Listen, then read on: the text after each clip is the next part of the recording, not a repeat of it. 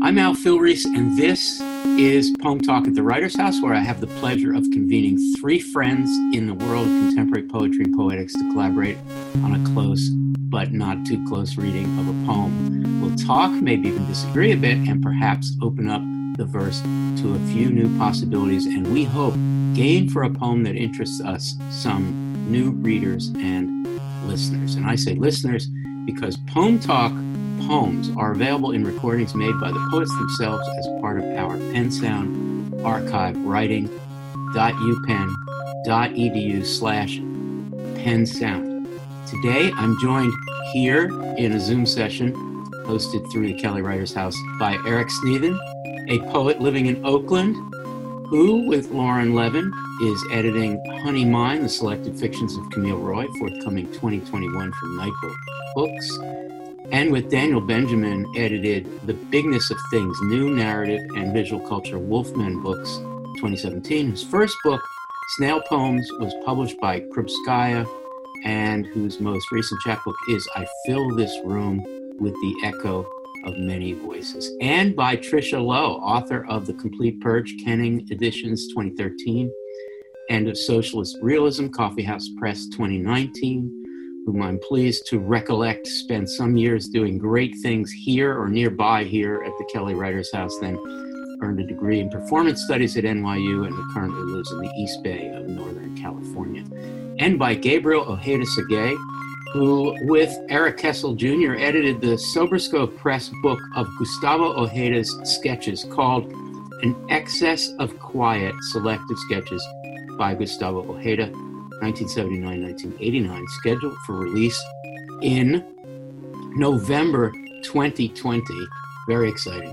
Whose most recent book of poems is Losing Miami, published by The Accomplices, and whose next poetry book to be issued by Nightboat is called Madness and is scheduled for early 2022.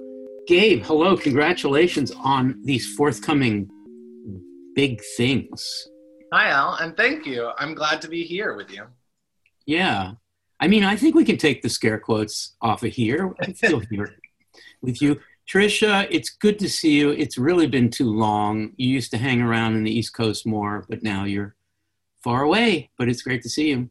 Yeah, but the writer's house always feels like home. The rocking chair in the kitchen is still there where I used to do my homework. Yeah, totally. Well, that you just said the totally right thing to begin Poem Talk, making me feel all warm and fuzzy. And Eric Sneathen, we are seeing each other for the very first time, but thank you so much for joining us for this session. Hi, Al. It's really great to see you. Yeah. So today, the four of us have gathered here to talk about a poem by Kevin Killian titled, Is It All Over My Face? ? The poem appeared in Kevin's 2008 book, Action Kylie. The 6-minute and 46-second recording of the poem with a little bit of an introduction we're going to hear comes from a reading he gave at Robbins Bookstore here in Philadelphia in 2007, a little before the book came out. This great reading, this great recording we're about to hear, appears with 9 other readings and several recorded talks and interviews on PennSound's Kevin Killian author page. So here now is the late and much missed Kevin Killian performing Is It All Over My Face? And this one is called Is It All Over My Face? This is also a name of a song by a composer called Arthur Russell. Does anybody know Russell or his work? Okay, great. And this details a brief affair I had with Russell way back in the day. Arthur Russell died of AIDS about in 92. Spring, and is It All Over My Face is like he was a avant-garde cellist, and he was also a disco producer. And this one is one of his disco songs. Is it all over my face? You've caught me love dancing. Spring, 1978. Me clutching old copy of Gay Sunshine. On verso, Allen Ginsberg's poem, I lay love on my knee. I nursed love where he lay. I let love get away. I let love lie low. in Stony Brook, Long Island, where once Denise Levertov nearly expired of an illicit passion in wartime. And that's where I was going to school at the time, Stony Brook. Spring. So difficult to keep Allen Ginsberg's rhythms out of my head. The numb, dumb beat that he compared to the stroke of a cock. The pulse when you're holding it up or out in front of you. And his affect was strong, unruly. He was so used to getting what he wanted. Indeed, maybe it's a Buddhist trait. Their accent and humility, some kind of bizarre cover-up for this emotional thing. He was away on business. And the backstory is like, I wanted to have sex with Allen Ginsberg, like a notch on my belt. And Allen was then touring with Arthur Russell, who would play the cello while he, recited his poems. And he would like fob me off with Arthur Russell, who had really bad skin. He was like, why don't you two get together? Always the two tails of his beige trench coat disappearing into subway car doors. That was Allen, like he was always walking away. Is it all over my face that when I talk with you, I feel myself grow red, your wispy beard, and the heavy smell of cigarette smoke? With you, I feel the obviosity of Ginsberg's doggerel verse grow into baton-like accent and stricture, like it is going to pound me to death. Is it all over my face? You've caught me love dancing. Everything returns again. Everything comes back. The return of the repressed. Both the laughter and the rain. She is living somewhere far away. Hey. And I send her this poem to give her options, to ask her in my lonely way. Today the skies are over our little park are grim, pink, streaked with black and white like a cat. And nothing can hold back the rain. I could see through the clouds to this place where Arthur Russell brings his hand around my cock, his cello wet with tears, and now he's gone. I told my friends, he is not the boy for me. Desiree, you know how it hurts me. He caught me love dancing, heeding the warnings of Allen Ginsberg, the American Buddhist poet who predicted that their love would lead to untold suffering. He and Arthur Russell lived apart from the day they were married. His death from AIDS in April 1992 inspired some of my own most beautiful work. My own premature death in June 2004 marked a great loss to contemporary Buddhist poetry. Where do I run to? Is it real? 15 stitches across my face, one for every man that hurt me. 15 apparitions I have seen. The worst, a coat upon a coat hanger. Players and painted stage took all my love, and not those things that they were emblems of. Is it all over? My face feels scarred. My teeth stretched across Botox and bandages. In the silhouette he casts, the window of a moving train, moving faces, temporary hookup. He touched the other side of my face. Red maple, pepper bush, cranberry. I should say these are the native plants of Long Island. You won't know that.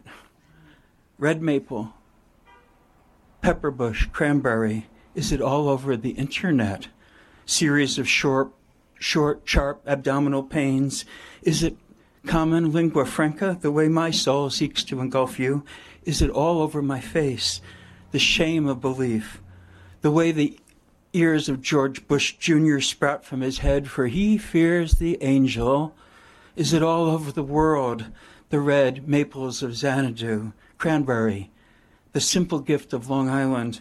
almost the way Arthur Russell, Lou Harrison played on it, Allen Ginsberg, all noble. Arthur Russell, Lou Harrison played on it till sunset. Spring 1978, and Far Away Fingerprints for Kylie Minogue on Cattails still finds a way to haunt me, always and forever. I don't usually start a poem talk by saying this, but I just have to say this poem has got everything about it that I admire about poems in different ways.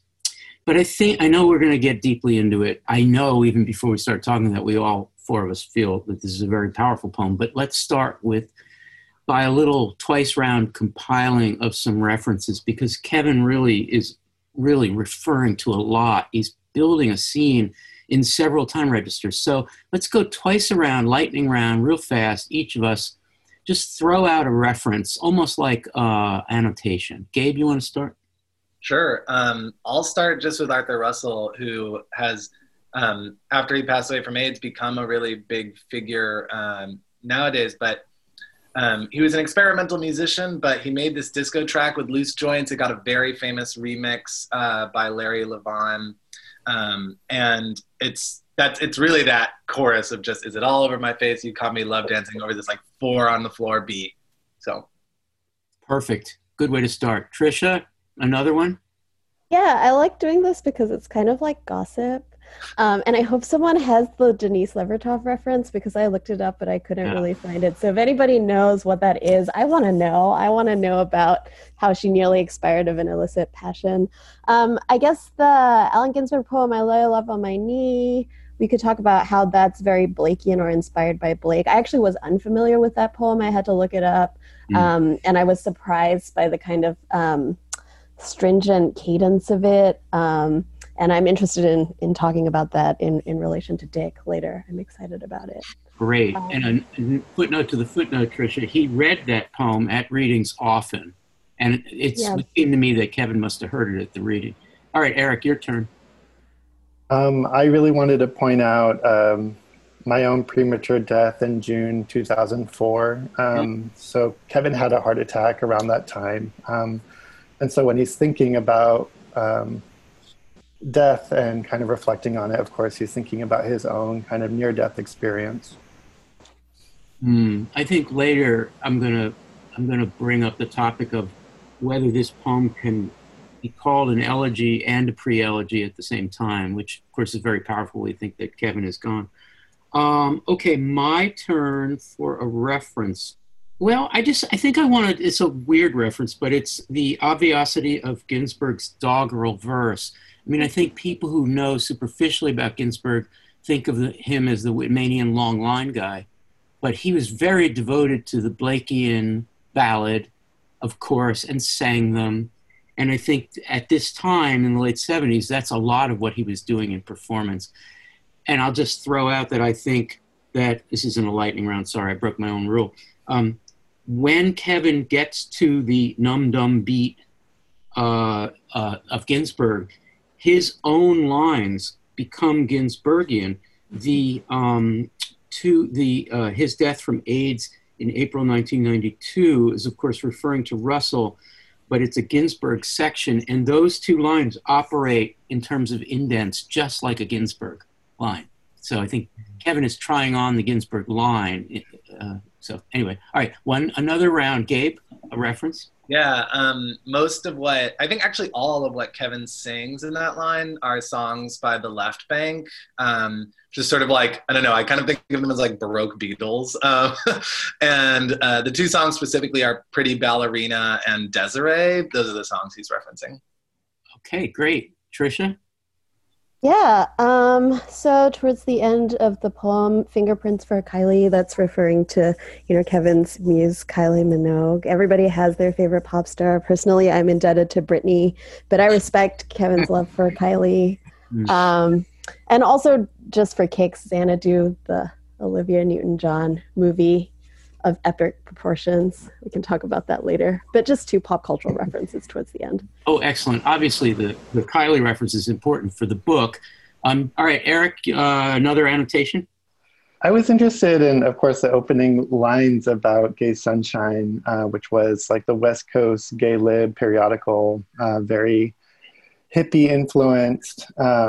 Berkeley, right? It starts in Berkeley and then it moves around. Winston Leland eventually takes it over.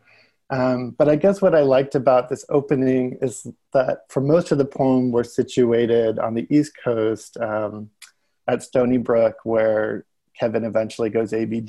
He moves to San Francisco to write his dissertation, supposedly, and then just stays here forever. So we open this poem with this kind of gesture towards a future, his future in San Francisco. Perfect. Okay, I'm going to do not so much an annotation, but a way of turning toward a topic for us to talk about. I don't know Kevin's, the facts of his life well enough to know that whether the 15 stitches across his face refer to encounters where he has been beaten up or harassed by gay bashers, or whether it's a metaphor that gets us back to his face. But that stanza for me is, the poem really turns to some deep register. 15 stitches across my face, one for every man that hurt me. So I guess I want to turn that and open it out to the three of you to talk about what that violence means in the context of sex with Arthur Russell and the general story. Gabe, would you start on that? Do you mind? Yeah. So Arthur Russell for me is somebody who's very much obsessed with like how love shows, or how feelings kind of show on the surface. So another great song of his is Hey, How Does Everybody Know? Which is like, hey, how does everybody know that like I love you if you don't? Like how can everybody tell that? So there's this constant theme in Russell of the physical manifestation of intimacy. And I think Kevin kind of twists it in this nice way where it's a bit more violent. It's a bit more, I would say a little melodramatic, right? You know, like that kind of like the men who hurt me. Who knows if that's lovers or enemies or whatever. And I like that. So it's kind of an interface with Russell. It's kind of an interface with his own relationship with Russell. But it's also a way of thinking about the physical life of intimate memory. I want to connect it back to the death by AIDS. I mean, it really very deliberately, as Eric suggested, times are changing here constantly. We have 78, which is the first interaction. We have the death in 92, and we have various present times. But for the moment, let's focus on his death from AIDS in April 1992, and the next stanza is 15 stitches across my face. So Gabe suggested that the 15 stitches across my face is possibly men that hurt me in the act of loving. And yet we have death by AIDS before that. Any thoughts on the juxtaposition?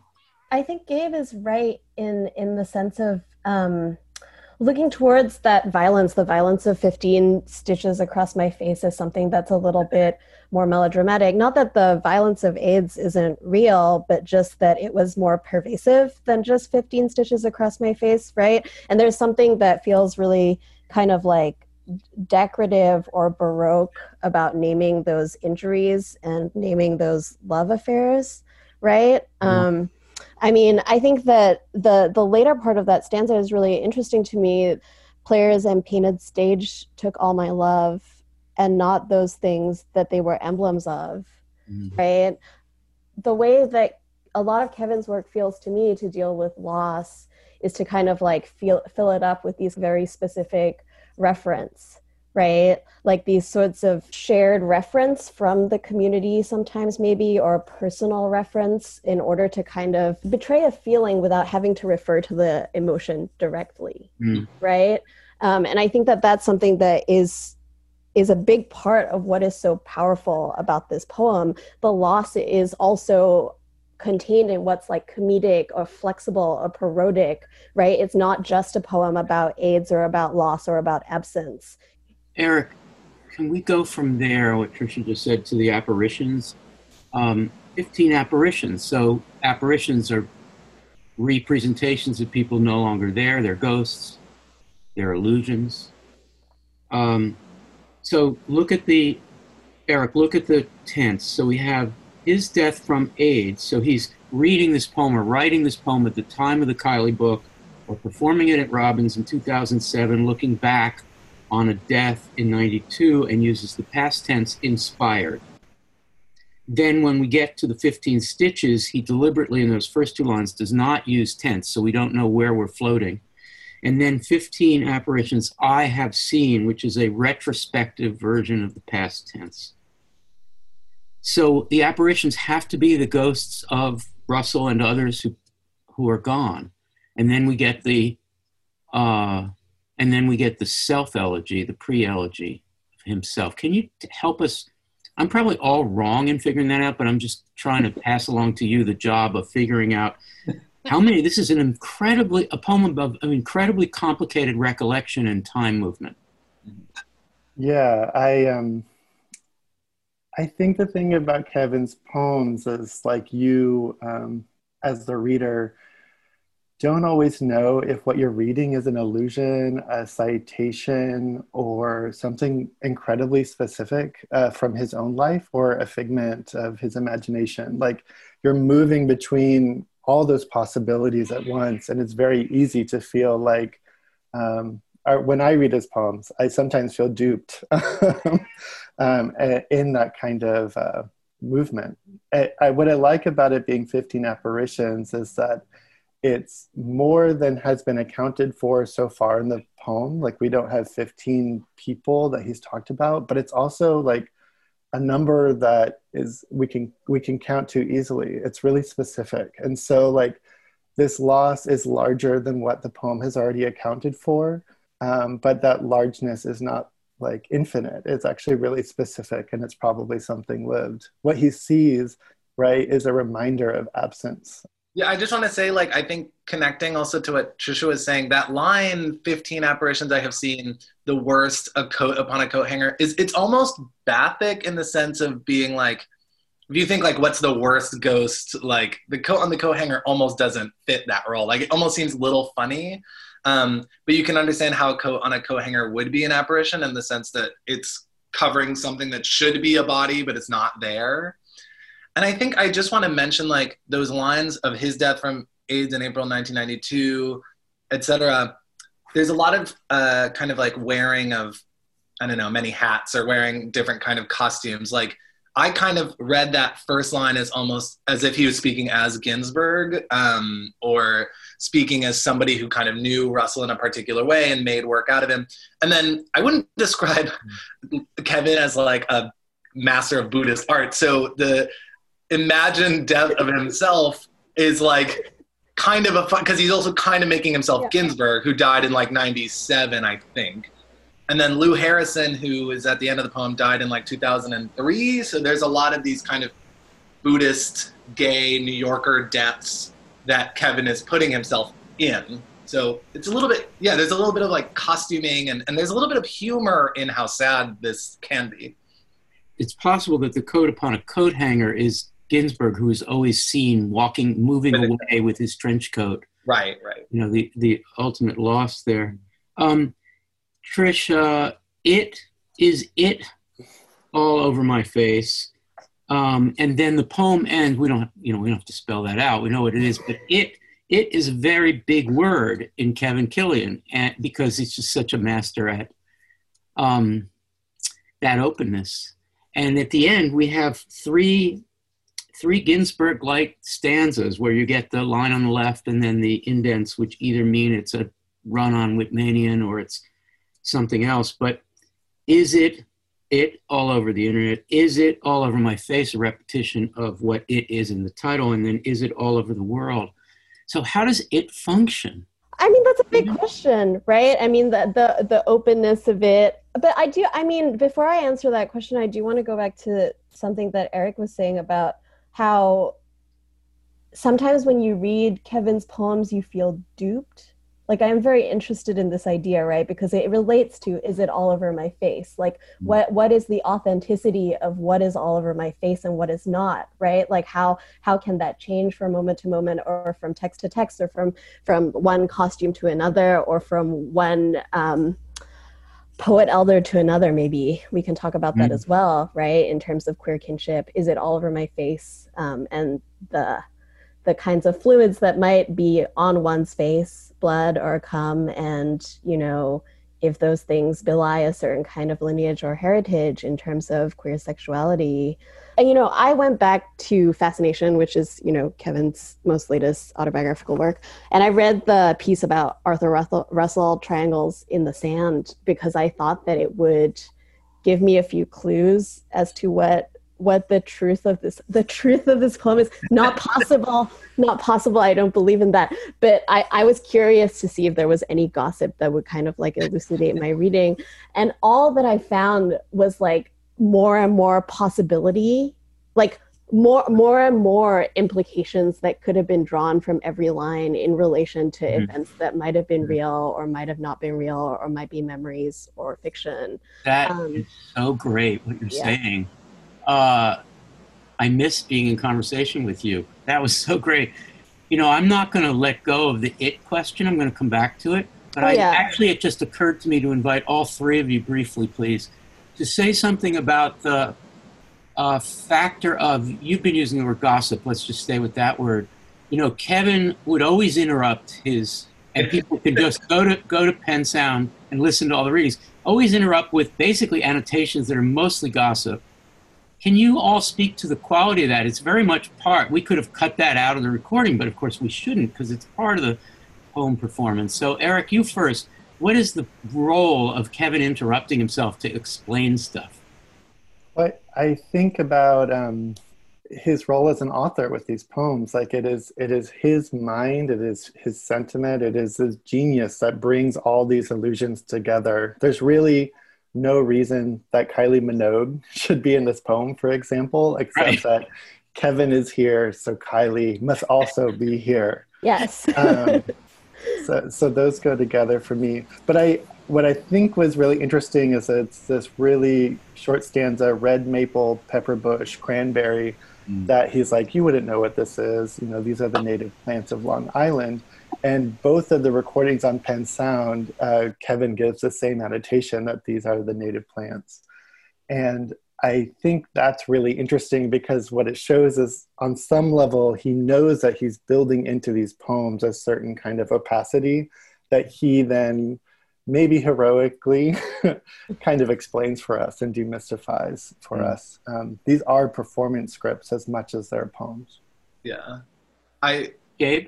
Yeah, I was gonna say, I mean, Kevin was such a ham, like, and I feel like I almost can't talk about his performance style without mentioning that he is like, I don't know, he was, to me, in my mind, he was like campy and sort of very grandiose and kind of funny. And I think like that like reference that you just mentioned, Eric, like I find the line, the way he describes it, you wouldn't know that. It's kind of funny because it's not just like, oh, here's a thing that probably your average person doesn't know. I didn't know it, but it's like, you wouldn't know that, but I do. And so then he's also kind of mixing in his singing, and he sings some things that are from songs, but he also speaks some things that are from songs, and he kind of varies it up a little bit. And so, I don't know, it's like, I feel like his readings were always very oriented towards the communities that he was a part of, in the sense that he was constantly referencing people he knew, and he was kind of trying to make that, the social world of the poem, like really available to people, but at the same time kind of making it its own performance. Like the social aspects of it and all the references were its own performance in itself. I think that's kind of what Eric is saying. Yeah. Desiree, you know how it hurts me. He caught me love dancing, heeding the warnings of Allen Ginsberg, the American Buddhist poet who predicted that their love would lead to untold suffering. He and Arthur Russell lived apart from the day they were married. His death from AIDS in April 1992 inspired some of my own most beautiful work. My own premature death in June 2004 marked a great loss to contemporary Buddhist poetry. Where do I run to? Is it real? 15 stitches across my face, one for every man that hurt me. Tricia, this question is right up your alley. This idea that narrative in poems should be inclusive of all kinds of things that are in the poet's mind is something that's influenced you. Anyway, go anywhere with this. Yeah, I mean, like Eric, I did listen to like several different performances of this one poem. I mean, Suzanne Stein, when I was reading it, Suzanne Stein mentioned to me that, like, you know, it's so interesting. She sees, you know, it's all over my face on the page, the poem on the page, and she has a very specific memory of like the exact cadence that Kevin would use, right? And I think that everybody has that memory. It's kind of like a community sense memory because this poem is valuable and important socially, right? Or like a kind of like encapsulation of what Kevin meant to us in some ways. But I'm really interested in what Eric's saying about how, like, you know, in all of these different performances, like there are certain interventions that are scripted, right? Or like there are certain kinds of explanations that Kevin really, really does always do. And why is that, right? So many of those comments, even though they're the same, read very differently based on the audience. Mm-hmm. Right? Like it's Kevin's commentary is very much to build a certain kind of camaraderie, right? And in the recording that we just heard, you know, the native plants of Long Island comment felt a little bit more subdued, but then in the other recording, it's very much a joke, right? With a younger audience and then Kevin makes this comment about how like, oh, it was like a very 70s thing to like name the plants in your poem, right? And so it's really fascinating to see how these comments play very differently in those different social contexts over a period of time. Like they do feel kind of haunted if we're going to talk about ghosts in that way, right? Like these comments kind of haunt the poem with different contexts and like build up over time. I feel like, especially now, listening to Kevin read this poem is like, there's no way for it to not be a very emotional and haunted experience. Yeah, emotional and haunted. I guess it's the right moment to talk about the elegy and even pre-elegy in the reference to his own near death. How elegiac is this poem? Obviously it is. How pre-elegiac for the poet is it? So it's written in the sort of memory of Russell, of Ginsberg, and probably of Lou Harrison. I mean, Lou Harrison plays a much more minor role, but it's written about lovers past and a lover that didn't really happen because, as Kevin said, Ginsberg sort of pawned him off. And it's also, I think about, like, I kind of think of it as like the gay art making groups, you know, like Russell and Ginsberg were working on something together and they were trying to come up with something, and Russell was working with these like gay disco producers to make something, and I honestly, I think of it kind of as like gay people working together, and sort of one of the things that I think is sitting in this poem is not just AIDS, but really just, you know, death in general, and how it affects kind of these art-making communities and practices and collaborations and things like that. And Kevin's poems are collaborative without being collaborative, in the sense that they are overpopulated. They're so full of stuff. And though he's kind of the master of ceremonies, like he's constantly populating it.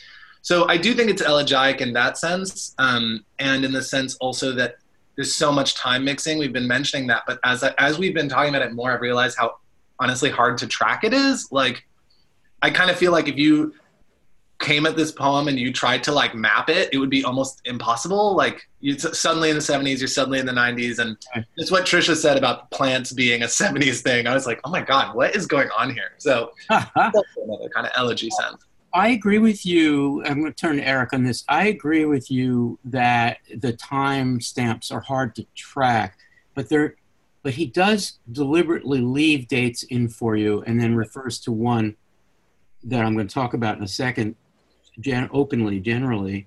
So you can kind of know where you are. Yeah. And in that sense, I'm going to toss out this idea that it follows the traditional elegy in a way, in that the traditional elegy goes back to the time of the person lost, then goes to the present of the loss, and then looks to the future. The world will go on. That's the traditional elegy. Now, this isn't traditional, and that's totally in that sense. But we have Spring 78, which is where an elegy would begin, a memory, a very specific memory. And then we have Today, the skies. Today has to be the time of the writing of this poem, even though it may be Long Island, which is a later memory, but actually it might be the present of the composition of the poem, the time when he's remembering, possibly. Today, the skies over our little park are grim. So you get the pathetic fallacy of the sad weather. And that's very traditional. And I just marked that 2007, the time of the composition of the poem. And then we get to the death by AIDS of the main character, Arthur Russell, and others in 1992, which tries to pick up what the world is going to do after that community has been destroyed. Yeah, it's interesting when you lay it out like that, it does seem to progress in an actually rather straightforward linear way. Like we begin in 78, he leaps to 92, and then we're in 2004, which is when the poem is first published. But I think that in thinking about elegy, the idea of sleeping with Ginsberg is really important, because to sleep with Ginsberg is to, according to gay literary myth, is to like sleep with somebody who slept in an unbroken chain with people back all the way to Walt Whitman, right? So that's kind of like what you secure in sleeping with Allen Ginsberg, is a kind of transcendental sex life, transcendent sex life. And I think that immortality is really important here. And the fact that Kevin misses out on his chance to kind of become part of that lineage is very important. In a way, he broke the chain of witness. Right? Or he let other people join the chain. Eric, sorry to interrupt, does that connect us to the quality of pre-elegy? Well, I think you were asking questions about AIDS earlier, and I think that what this poem makes me think of is like, I think especially for Kevin, but maybe also for many gay men, like thinking about their lives and their deaths, especially after the epidemic, like these things could not be separated. I think that Kevin indicates that by kind of bringing in Arthur Russell and pointing to his death in 92. But you also can't think about AIDS in this poem without also going a little further back and thinking about gay liberation, which is what we get with the Gay Sunshine poem. Like there's a whole reality that seems to kind of collapse in on itself and be lost. It's not just about the particular reality that AIDS foreclosed, but this kind of whole utopia. The reason I used, and I didn't mean it snarkily, the phrase break the chain of witness, referring to bearing witness, to establish a connection all the way back, especially of a world that's lost, that's the language of the survivor. It's a phrase coming out of the now long tradition of Holocaust studies or genocide studies, right? So we do have a kind of genocide in the background, and we do have survival. Tricia, take this anywhere you want. I mean, I just want to, just in terms of my thinking about this poem and in terms of elegy, I mean, there's also connections that we could make too in relation to Jack Spicer, who Kevin Killian really admired and who was really the master of the elegy in certain kinds of ways, especially in romantic contexts, one night stands, not really deaths, right? I mean, so that kind of plays into what Eric is saying about how like, the romantic loss of Ginsberg, or the loss of literary romance in a certain way, could belie kind of elegy.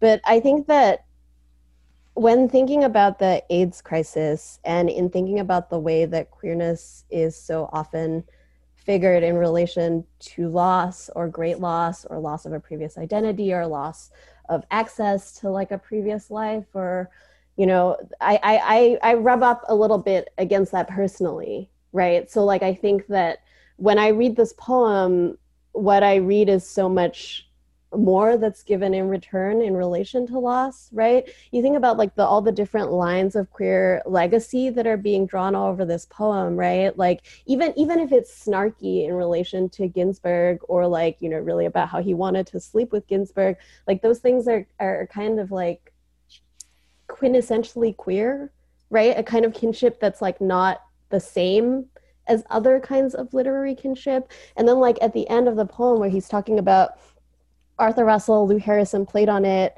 Allen Ginsberg, all noble, like he's drawing his own genealogy. There's something about this poem that makes me feel less like it's about what you've lost than it is about what you've gained, right? I guess that's what I wanted to say, that it feels like a poem more of legacy than it does of loss. I very much agree with you, Trisha, and I think that going back to what Eric was saying, I think what's kind of funny about the rejection by Ginsberg is like that Russell's the plan B or whatever for Ginsberg, right? But Russell makes quite an impression on this poem, on Kevin, and Russell was, honestly, I think Russell's a better artist than Ginsberg, but that's me. And I want to think about just impression for a second, because I think like one way of saying what you just said, Trisha, about this poem being about legacy is also a poem about kind of impressions made by people onto others. And I think one of the things that's very iconic about Arthur Russell in maybe a negative sense was his face, which was like, he had very bad acne scarring and he was very insecure about it and people kind of commented on it. And I think like this is a poem that is about the face and about seeing emotions in the face, about seeing history in the face. There's literally scarring that Kevin kind of talks about for himself. And then the song is it all over my face? Can you see it on my face? And so I think this poem is really about like the way people kind of imprint on each other. And Kevin is maybe kind of, I don't know if relishing is the right word, but he's really like kind of wading in all of these impressions and all of this like transmission, to use a kind of Ginsberg sex term, among these communities of people. Mm-hmm. I would like to ask us to go once around in response to a question I'm going to pose, and then once more around with final thoughts, something you wanted to say but didn't have a chance. I asked this question very lightly because you may or may not want to get into the way it feels personally, and particularly given the apparitions.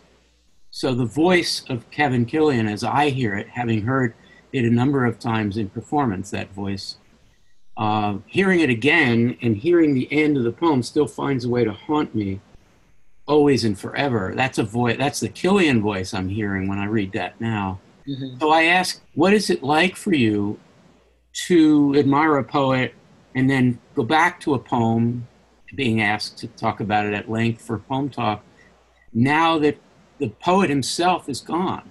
Gabe, do you want to try that? Yeah, I can start. I think once you become, friends with a poet and talk to a poet, like sometimes you can forget how good their work is, like, and you can forget like the actual craft level stuff.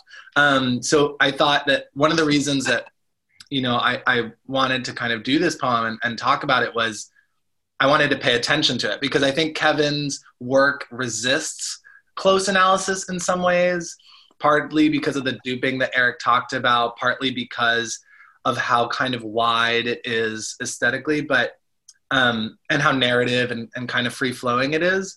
But I think actually it's a sign for me of like a kind of respect to put the poem under the, I'll say in one word, duress, I'll say in another word, kind of like closeness of analysis, and say like, how did this poem get made? What's happening in it?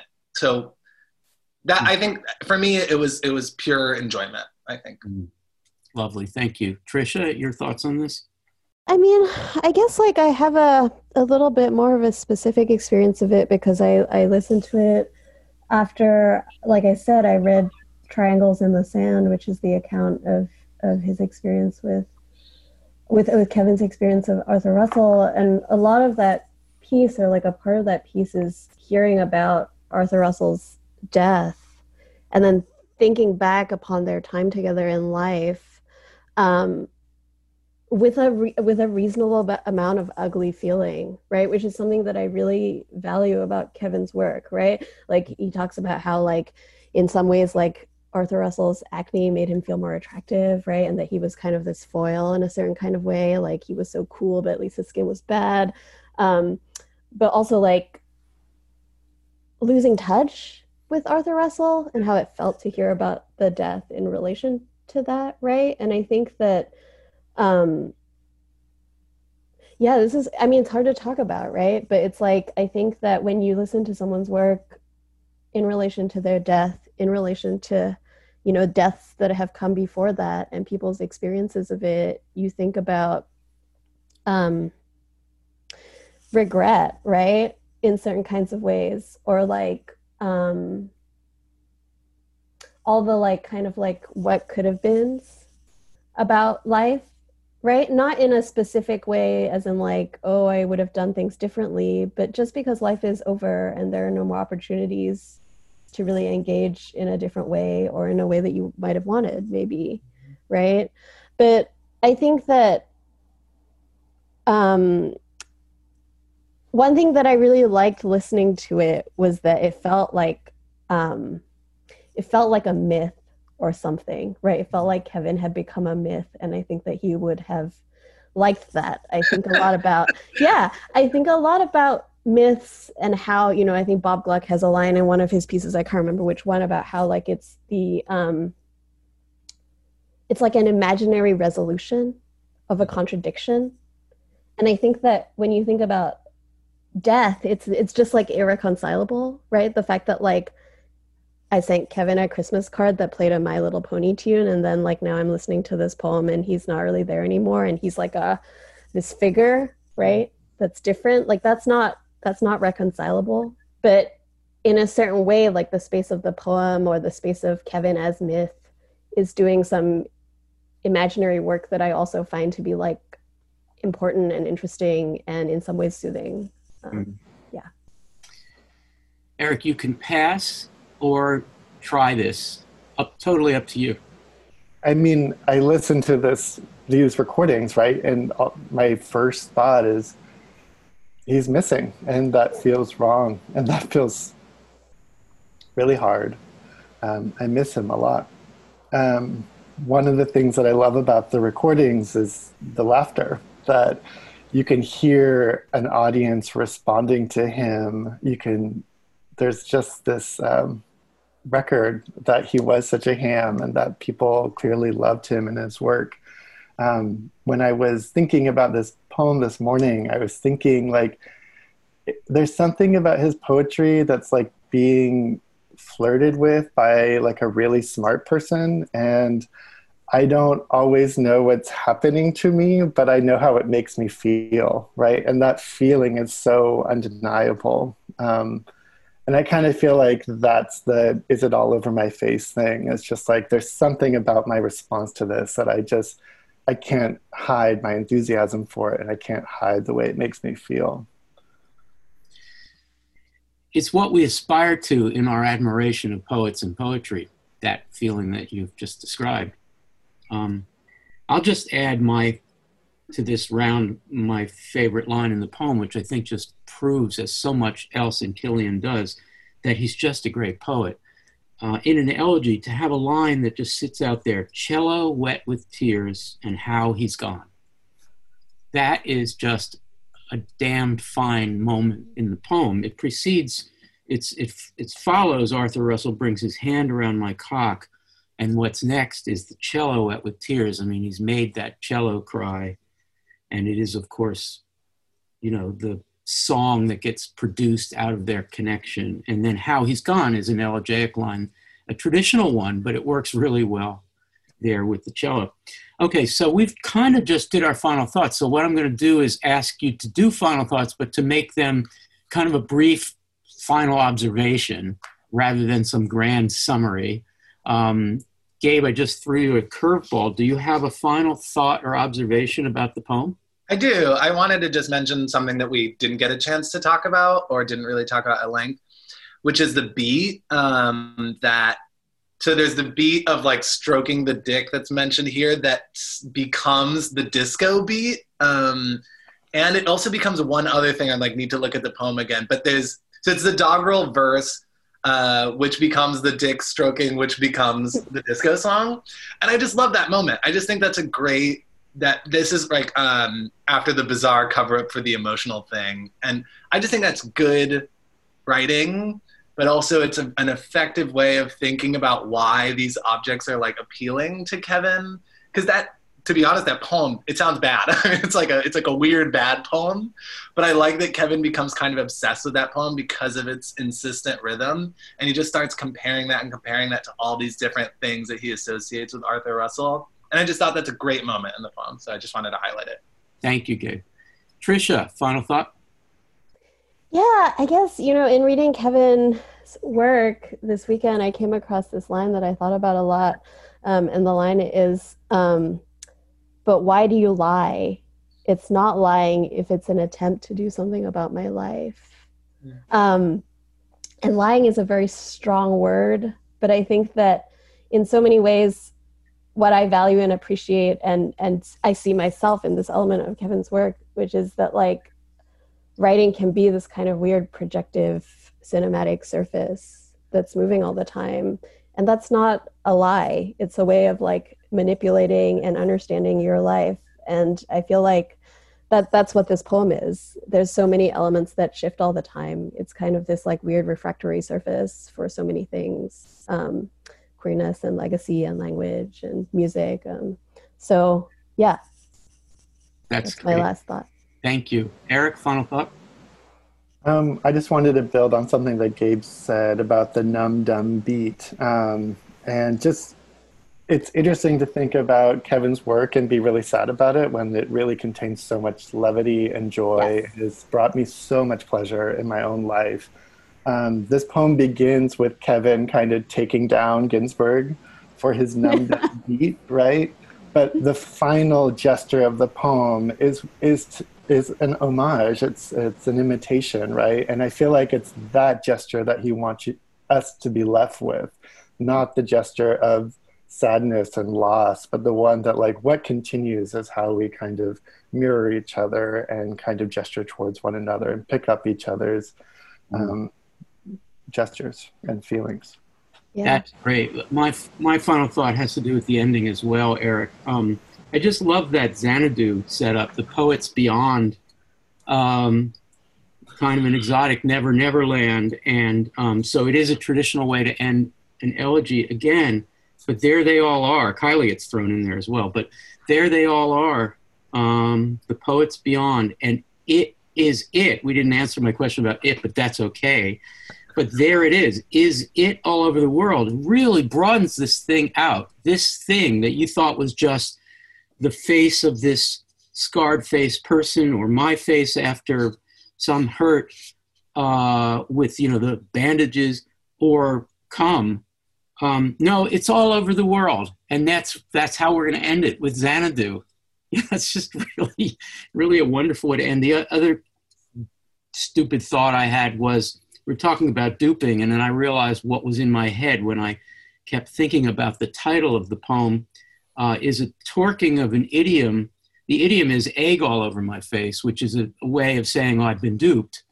And I think that Kevin is fully in charge of that kind of duping, getting you to think, especially for non-queer readers, thinking about, is it all over my face? What does he mean? I have egg all over my face because I missed it. Anyway, just thought, so another one of his tricks. Okay, well, we like to end Poem Talk with a minute or two of Gathering Paradise, which is a chance for several of us, or all of us, if you're quick, to gather a little something really poetically good to hail or commend someone or something going on in the poetry world, or the art world, or the dance world, or the music world, whatever you like, or the museum world, whatever you like. So who wants to start? Gabe, are you ready with one? I want to shout out the work of Sebastián Castillo, a poet that I really care about, who has a new book, which is called Not I. And it's a great book. Not I as in the letter I and the me.